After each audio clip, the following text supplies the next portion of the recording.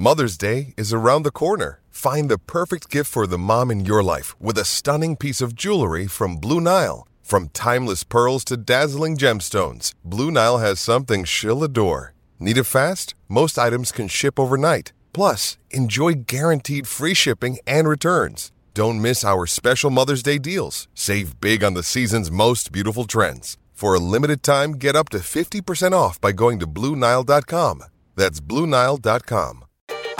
Second test starts tomorrow, the day-night test. It has become one of the real feature events on the cricket calendar at the Adelaide Oval, one of the greatest places in the world to watch cricket. Australia have already retained the Sir Frank Worrell Trophy, a chance to sweep the series. The big story is that Pat Cummins has been ruled out with that thigh injury. Scott Boland, the hero of Boxing Day last summer, is in, and Steve Smith will captain the side. A man whose analysis is just must-watch every time he steps in front of the screen, and every time he picks up the phone to have a chat to us, he's must listen. This man played Test cricket for Australia, well over 100 first-class appearances for New South Wales. A very, very fine fast bowler in his own right is Trent Copeland. He's been good enough to jump on the line. Trent, hello, mate. Hello, mate. What an introduction. That's very kind of you. Not at all, not at all. Before we get into this test match, my mind's just sort of been wandering back to my recollections of 1993. It's almost 30 years since one of the most exciting, thrilling and controversial finishes to a test match when Craig McDermott's helmet brought about our downfall. He and Tim May almost steered us home on the last wicket.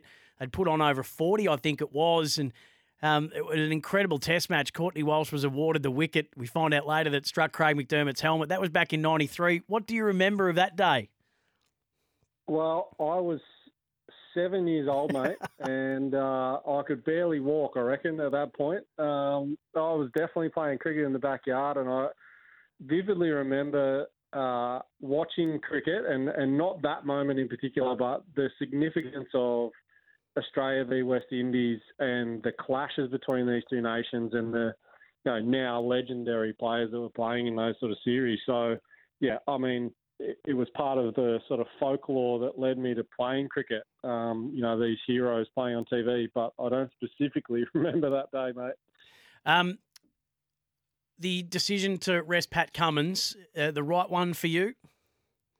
Look, it's a tough one, but yeah, look, I think, with the utmost respect to West Indies, and I thought their fight in the first test match was, the character they showed was incredible to watch. And certainly Chanderpaul and Brathwaite at the top of the order, but even the lower order trying to save the game on that last day, that was incredible. But, I mean, there's some pretty big fish to fry coming up, not just this summer, but I'm talking India away, World Test Championship away, and then, an Ashes away as well in the next 12 months. So, yeah, I think it's the right call. I think we're very, very lucky that the West Indies lost a few early wickets on day 5, and Pat didn't try and test that out to try and win the game for Australia on that final day in Perth. So a sequence of events that, had he had to have tested that inside 24 hours, not knowing the severity, and done it properly, we could have been no Pat Cummins rest of summer. So I think this is a conservative approach. By all reports, he got through training pretty well. But, it's a different kettle of fish to be getting through training okay to being out there in the heat of the battle in a test match. Are we getting our heads around just how good Pat Cummins has been? His record is phenomenal. 200 wickets, he brought that up in his 44th test, I believe it is. Only Glenn McGrath has a better average for those who have taken over 200, and nobody has a better strike rate. Considering how much cricket he missed early in his career, bursting onto the scene as an 18-year-old and all the back stress, fracture-related stuff that he had to go through, the amount of cricket he's missed. I mean, this guy is already, you'd think, an all-timer, and your mind boggles at what might be for him. What do you think of when you think of Pat Cummins and already his record in the game? Well, and the couple of things that just blow my mind, mate. He's also now captain of Australia. Yes. There's not many bowlers in their lifespan that got the chance to do that and do it really well and hold his own through some controversial moments. And I think how he handled himself in the lead up to this test summer was, under some pretty tough questions, really, really impressive just as a human being. But he also never bowls with a brand new ball, mate. No. He's always bowling with a 10 overall ball to set batters. Yes, he breaks partnerships and then gets an opening to a new batter, but man, it's just special. And we're about to see Kagiso Rabada come out and play for South Africa, who's very much in line with Pat's numbers, strike rate wise, and I find it really hard. These guys being peers and I've grown up playing with Pat Cummins and Steve Smith and the like, and talking about them as legendary figures and potentially some of the best that's ever played the game. I find it hard to comprehend exactly where they sit, but man, they're special players. You throw Marnus into the mix there as well. Given you just said you grew up playing with Steve Smith, I may reckon I know the answer to this, but you might shock me. Are you comfortable with the fact that he will take the captaincy in Pat's absence? Oh, yeah, no doubt. I mean, I think anyone that is sitting there, on a high horse saying that he doesn't, have a place there that, I think is misguided and without knowledge of the person and the backstory outside of, the obvious misdoing and wrongdoing, should I say. There couldn't be a more passionate person about Australian cricket, a person that loves the game and literally just plays for the enjoyment of the game, the pride in his country, and I think, like he did last year when Pat missed this Test match, funnily enough in Adelaide as well with COVID. He's now stepping in, and I think we'll do a good job in Paddy's absence, whether it's one game or a couple. Speaking of Trent Copeland, well over 100 first-class appearances for New South Wales, now part of Channel 7's cricket commentary team and an important part of it. My objection to it has got nothing to do with Sandpapergate, Trent. I just think that the man is an absolute genius who's obsessed with making runs. So let him go be obsessed with making runs. We look at the change in the technique that would have been hours and hours in the preparation and the planning for and the work that's gone in. I just think let him go and do that. Let someone else worry about all the other media commitments and the planning and the strategy, which he will chime in on when required and when he can. But just let the genius go be the genius.